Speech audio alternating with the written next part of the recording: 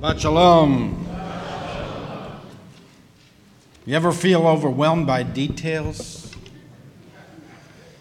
You ever feel that the real you is buried under mountains of routine, that if you only had fewer chores, fewer responsibilities, less stuff to do during the day, if you only had more time to spend on yourself, that your true character could emerge?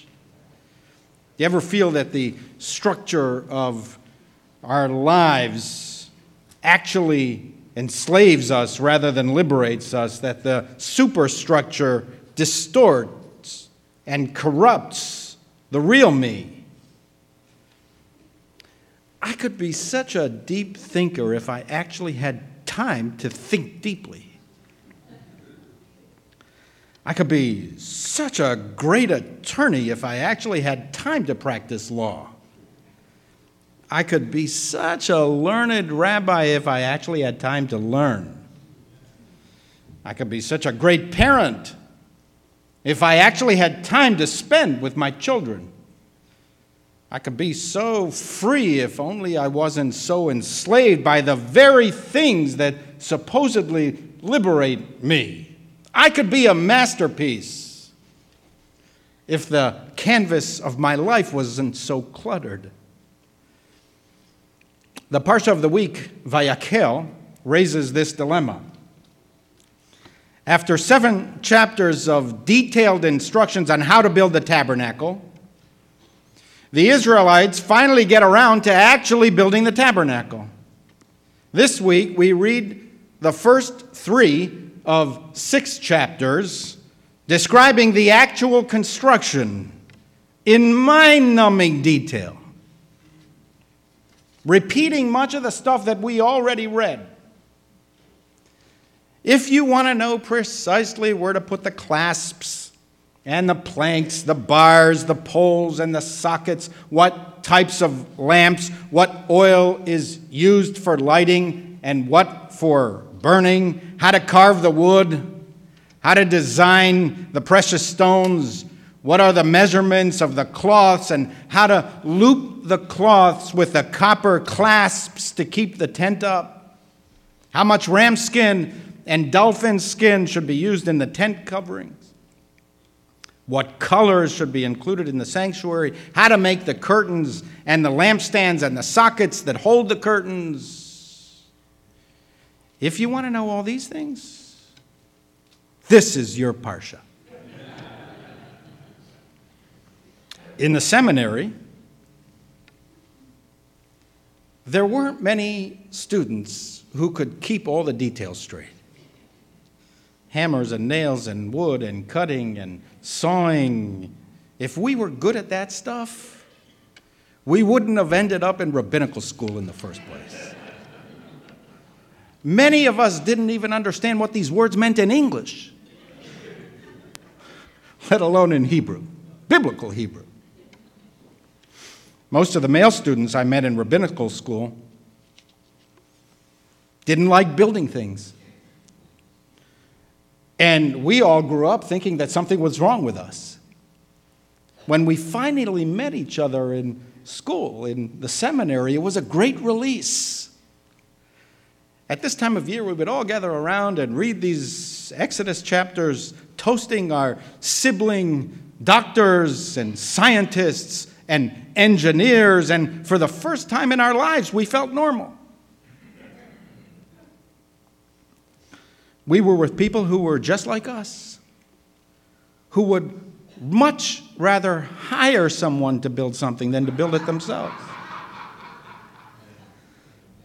13 of 40 chapters in the book of Exodus, the book of freedom, is about construction. I hate construction. I hate it here in our synagogue. You know, we have a very old building. It's falling apart. Actually, not anymore. But we're always constructing something. I hate construction in our synagogue. I hate it at home. I hate it on the streets of our city that is increasingly like one big island of perpetual construction. I can't get away from construction, even in studying the Torah. The purpose of the Parsha was God, but it describes carpentry. The goal was reflection, but it's about labor. The objective was purity, but the Parsha is about physical effort. The aspiration was of the spirit, but the Parsha is about perspiration, the sweat of the brow. The point was life's big picture, but the Parsha is about the smallest of details. And we learn from this a fundamental lesson. The grandest human accomplishment is the result of the smallest daily decisions. The sublime is the product of the ordinary.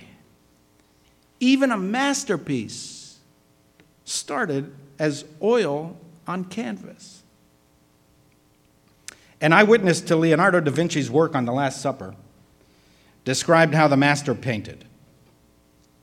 He would arrive early, climb up on the scaffolding, and begin to work.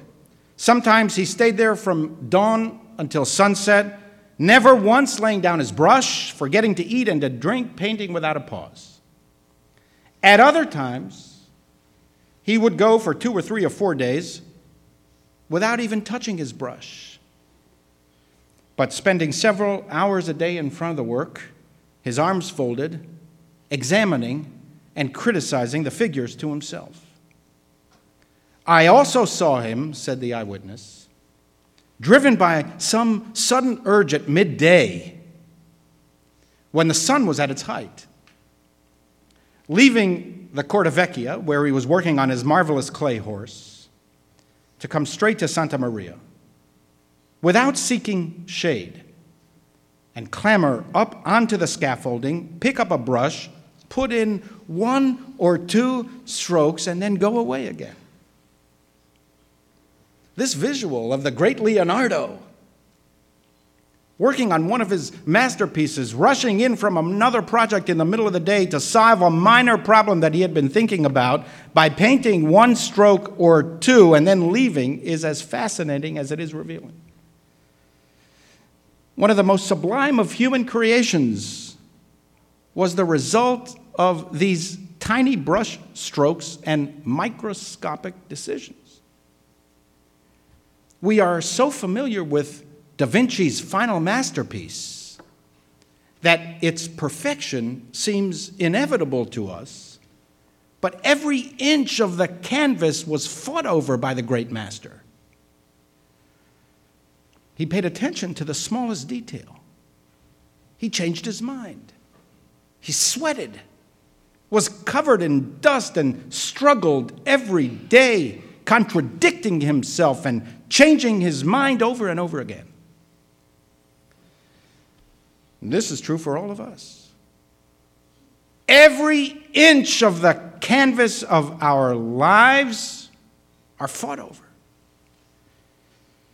Unity is achieved through division, harmony through discord, integrity through discrepancy, consistency through contradiction, success through failure, progress through stagnation, wholeness is the result of brokenness. The finished product is a masterpiece because it was fought over. It didn't start as a masterpiece. It's what the Parsha teaches. Even the most sublime idea of all, the knowledge of God, requires nails and rope and wood and stone and oil and metals. We may be creatures meant for God, but to know God requires a human home of clasps and bolts and hinges and canvas. The Mishkan needs a mic. Otherwise, God's teachings wouldn't be heard. The sound system stirs the soul, supplicates the spirit, and supplies the sense of the sublime. Modern-day critics are wrong about religion. Far from being a primitive concept, the God idea is the most advanced idea of all. Religion is the pinnacle of human achievement because it seeks to put the individual in harmony with the life forces of the universe that would otherwise not be sensed. But even the discovery and experience of God requires daily toil. This is what the Bible teaches. The soul begins as potential. It must be elevated by the plain, basic, ordinary stuff of life. The pillars come first and must be sunk deep, and then the heights. If you seek serenity, you must be prepared for disruption. Understanding begins in confusion. Bliss comes from agitation. Patience is the result of restlessness. The extraordinary began as ordinary. Ordinary things, one after another. Enough of them in the right places on the canvas of our lives may produce a masterpiece. When the tabernacle was finally complete, the Bible states, Vayehi beyom kalot Moshe lahakim et hamishkan. And on the day when Moses completed the work of the tabernacle, the literal meaning of the Hebrew word kalot is to complete. But the rabbis comment that the word kalot can also be read as the word for brides. Kala, the bride. This led the sages to suggest that the covenant between God and the Jewish people, the actual wedding date, was on the day that the bride, the people of Israel, finished the tabernacle. The relationship was consummated not when Pharaoh decided to let the people go, not when the sea split, not on the day of the revelation at Sinai, not on the day of the conquest of the land. The covenant was sealed on the day that the tabernacle was complete, because on that day, what began as ordinary became extraordinary. That was the day of the culmination of all of the sweaty work. And when the sweaty work was done, the end product became a masterpiece. Amen.